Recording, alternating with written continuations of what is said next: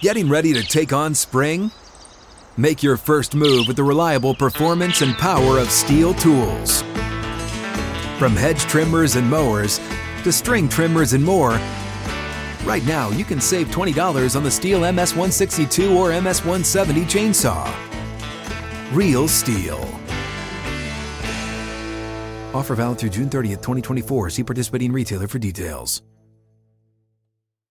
Welcome into Outkick the Show. I hope all of you are having a fantastic Wednesday. FYI, I am headed up to Cooperstown, New York tomorrow for a Little League baseball tournament. My 12-year-old is playing in a tournament there, so I will not have a show Thursday, Friday, Monday. I don't know when I'm coming back. But I will be in Cooperstown, New York for the next several days. And so there will not be an Outkick the Show. There will be a Clay and Buck. I'm going to talk about the interview we just had a little less than an hour ago with former Vice President Mike Pence. But as we begin here, I want to say thank you to everybody who is subscribing, particularly on YouTube. You all are my favorites.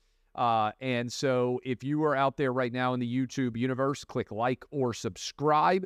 And if you do so, then I hope we will continue to entertain you as we are now over 1 million subscribers. I don't know how high we can go. Maybe we can get 2 million now. I think we're coming up on 1.1 million.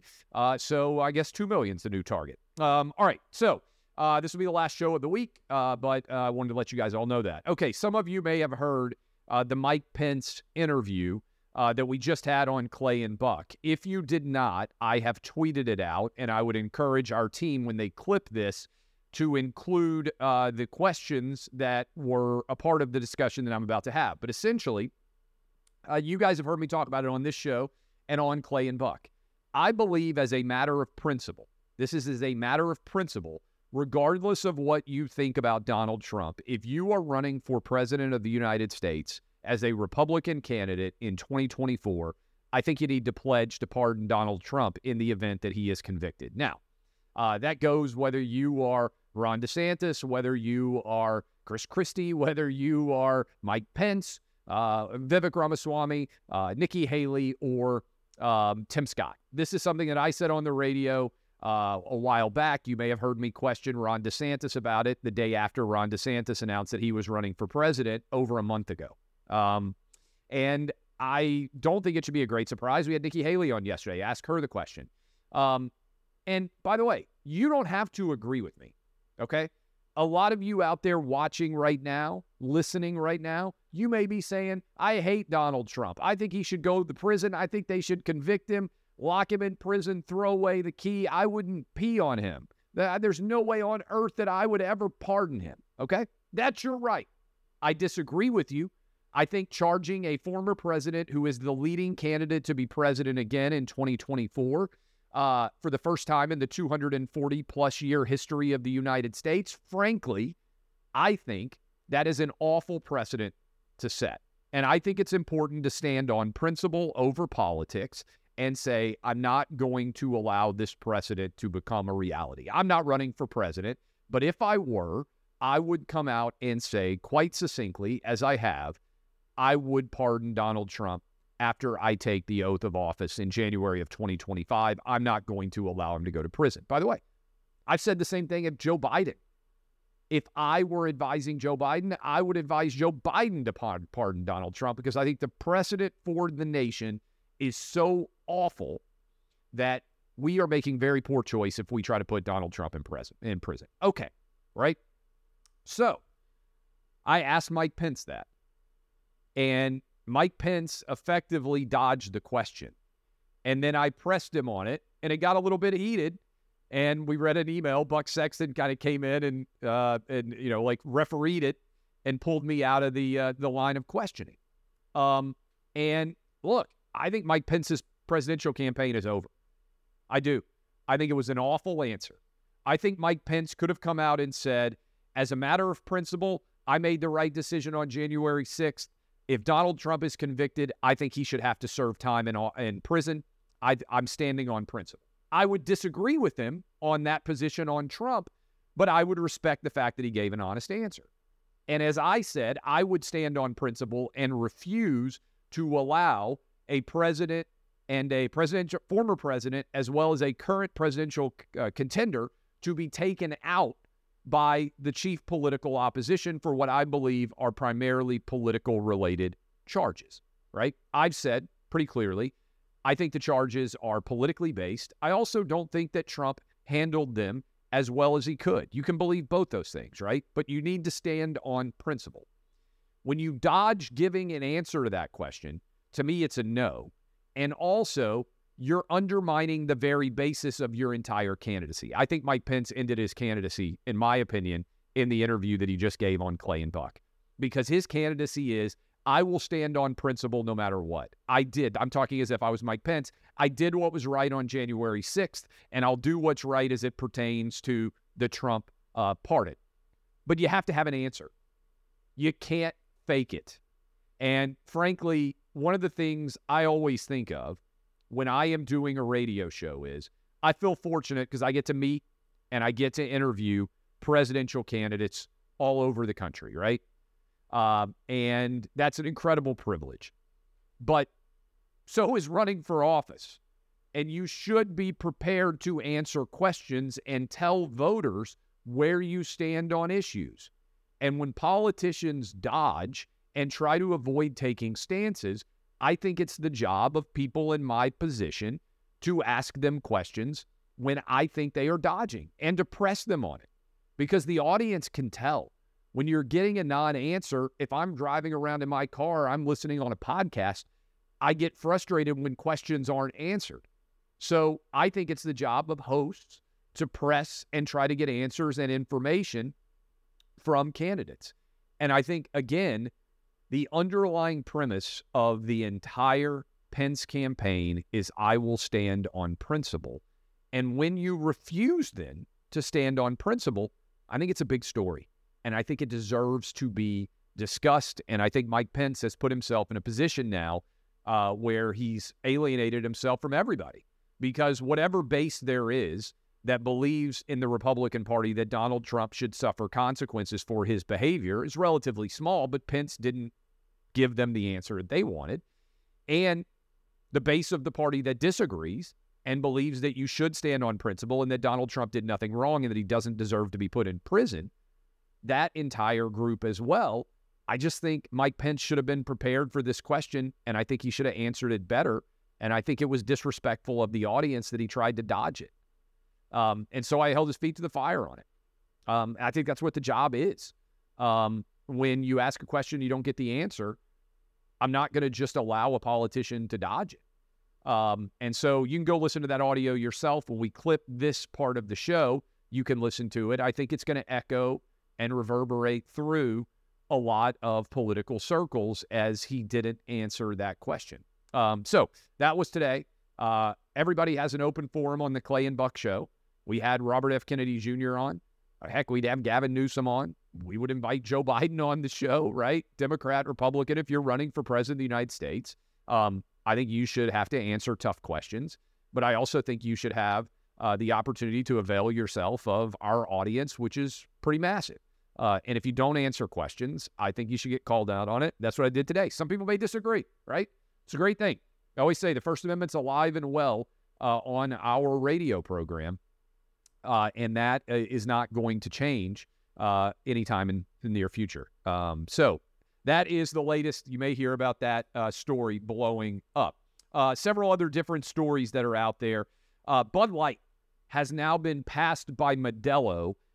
I never would have guessed. If you had asked me, I would have guessed 100% Bud Light was the most popular beer in America. If you had asked me, a few months ago before they decided to go woke and lit their brand on fire, I would have 100% said Bud Light's number one. I never would have guessed that Modelo is the second most popular beer in America. Never would have remotely guessed it. It is now the most popular beer in America. Bud Light has lost its 22-year reign as the most popular beer in America, and Modelo is now the most popular, and Coors Light and Miller Lite are also increasing as Bud Light has tanked. We can put up a tweet in the short clip version of this where you will see Wall Street Journal reporting it. Modelo now the most popular beer in America. And to me, this is going to be studied, the Bud Light implosion, in marketing programs for the next few generations because the Bud Light brand lit itself on fire. And what's wild is all they have to say is we were wrong. All they have to do is come out and say, you know what? We got it wrong.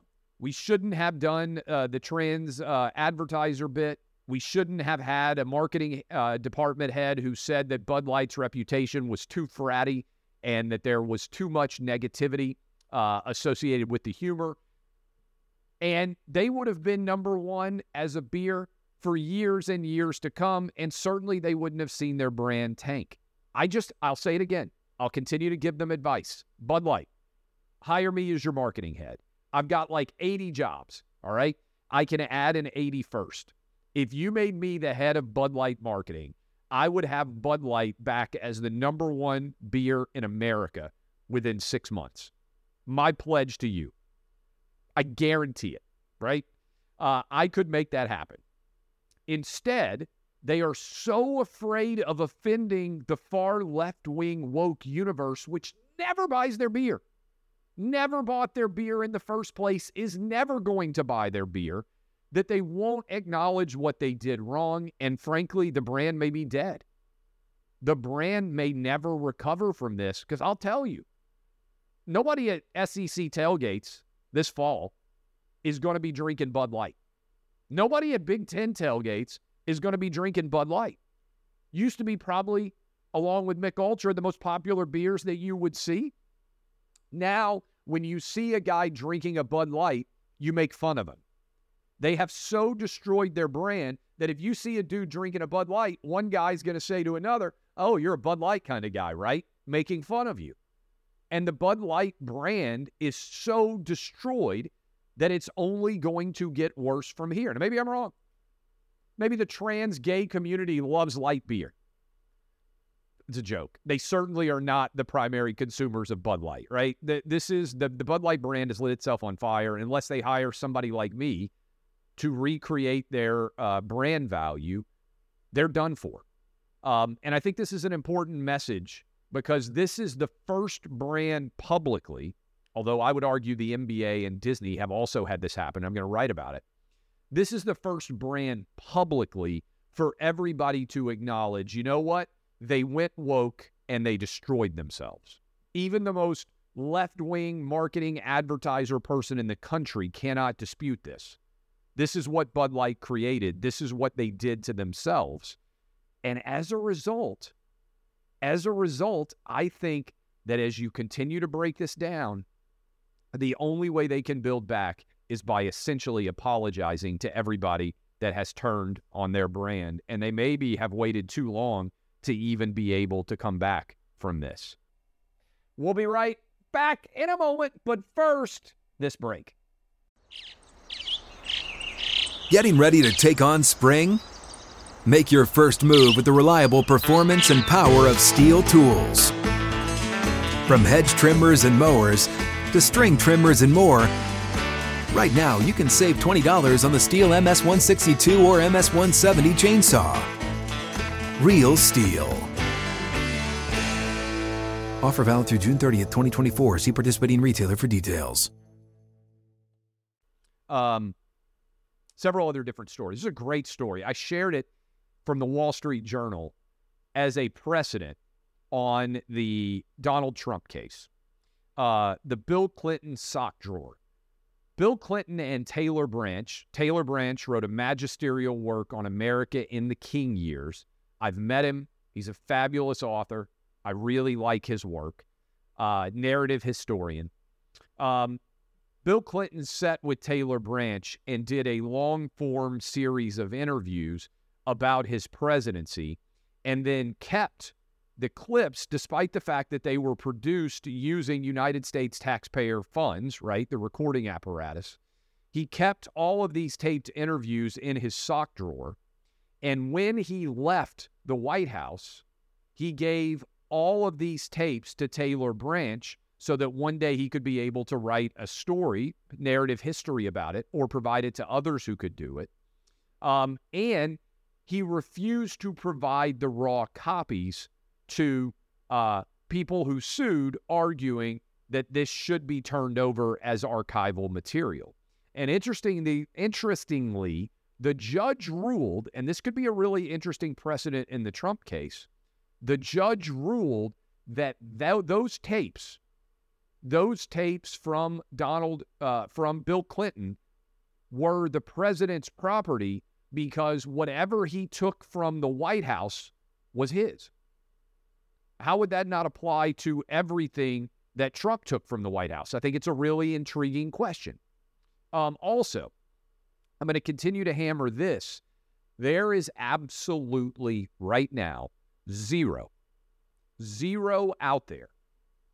When you look at all the evidence, who's the victim? The National Archives has all of the Trump documents that they saw. They have them in their possession now. Isn't this basically a process-based victimless crime that they're trying to charge Trump with? Like, who actually is a victim here? There's no suggestion that anything occurred that was a criminal nature in terms of sharing these documents with enemies. Now the documents are back in the possession of the National Archives. What are we doing here? This is an entirely procedural-based crime. It's just, when you really break it down, again, we talk on Clay and Buck all the time, there's a difference between a crime of violence, right? If Donald Trump was driving a car drunk, we said on the show today, and he hit somebody, well, he would deserve to stand trial for that. That's a crime. If Donald Trump was accused of murder, or if Donald Trump was accused of physical assault, or something that had a real victim, then I would be the first person to say the president's not above the rule of law. But when you let Hillary Clinton walk, when you let Joe Biden so far walk, with far worse crimes associated allegations to his family than anything the Trumps have done, we have two standards of justice here. And the Bill Clinton sock drawer is a perfect example of this story. I would encourage you to go read the article, the editorial that's written in the Wall Street Journal. It's fascinating. A couple of other stories here before I leave. Johnny Depp has been paid by Amber Heard the damages in that case. And Johnny Depp, baller move, has decided to donate that money to charity. So the big Amber Heard, Johnny Depp defamation case, Amber Heard was hit with a massive settlement. I believe they basically settled on she would pay him $1 million. And Johnny Depp has gotten that payment. Otherwise, she would have been bankrupted. And Johnny Depp donated that payment to charity. What a baller move by Johnny Depp. There's also reports that Disney's trying to get him to come back and be Captain Jack Sparrow in the Pirates of the Caribbean, but that so far he is not being willing to do it. By the way, I watched this new show, The Idol, on HBO, starring Lily Rose Depp, who is his daughter. Kind of fascinated by it. Only watched one episode. The Weeknd is in it too. But it seems to me to be a direct attack on the BS woke nature of modern media. And that's not a surprise why so many people in media have rated it poorly, because they're a part of the censorious block. I kind of like the first episode. Now, it's not for kids. It's scandalous from a sex perspective and from a language perspective. Guess what? I'm an adult, and I kind of liked it. I'm going to watch episode 2. The reviews were bad, but I found it really kind of enticing and interesting. Finally, best author of my life, Cormac McCarthy.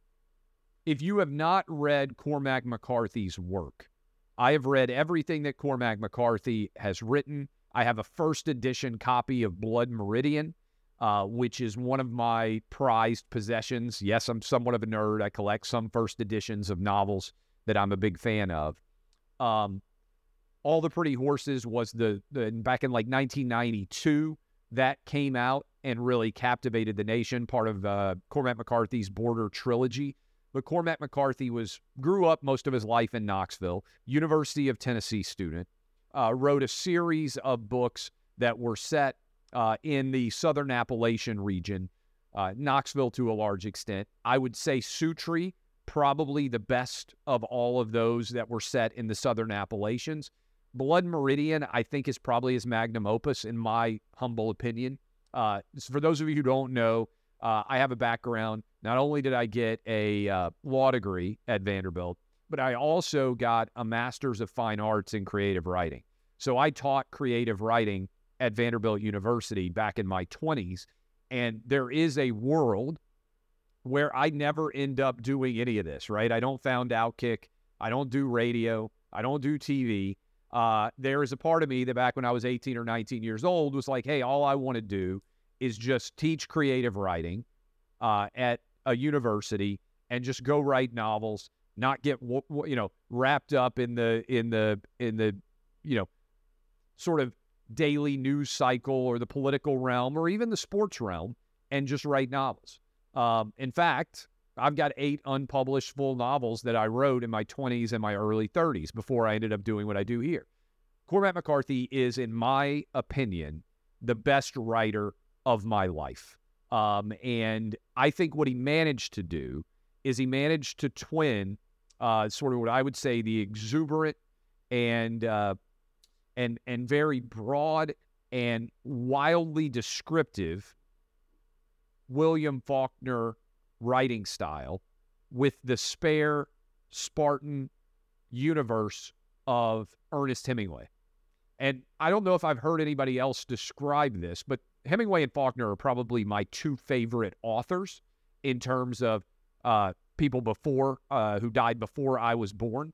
I love their work. It's obviously very different, but I felt like in many ways by the end, when he moved his writing down to the Texas and Mexico border, the writing style of McCarthy changed quite a bit, and it moved from primarily a Faulkner-based focus to more of a Hemingway style, and he ultimately synthesized and twinned, in my opinion, much of the flowery excess of Faulkner with the Spartan simplicity of Hemingway, and dovetailed those 2 writing styles into an entirely new way of communicating, which to me was incredibly powerful with his work. So he died yesterday, 89 years old, the best writer of my life. Rest in peace, Cormac McCarthy. By the way, if you want my Mount Rushmore, everybody has Mount Rushmores of people that they think are the best writers. I would put 4 American writers on my Mount Rushmore of greatest American writers, all right? Mark Twain, William Faulkner, Ernest Hemingway, Cormac McCarthy. That would be my quad of the greatest American novelist, if you want to take it outside of the nonfiction universe. Again, Mark Twain, Ernest Hemingway, William Faulkner, Cormac McCarthy. If you're a young person and you happen to be listening to this right now and you think to yourself, you know what, one day I'd like to grow up and write the great American novel, I would suggest to you, first of all, read tons of novelists, right? But the 4 greatest American novelists, in my opinion, Faulkner, Hemingway, Mark Twain, and Cormac McCarthy. That is my Mount Rushmore for greatest American authors of fiction novelists in American history. All right. I love all of you. DBAP unless you need to SBAP. I am Clay Travis. This has been Outkick the Show.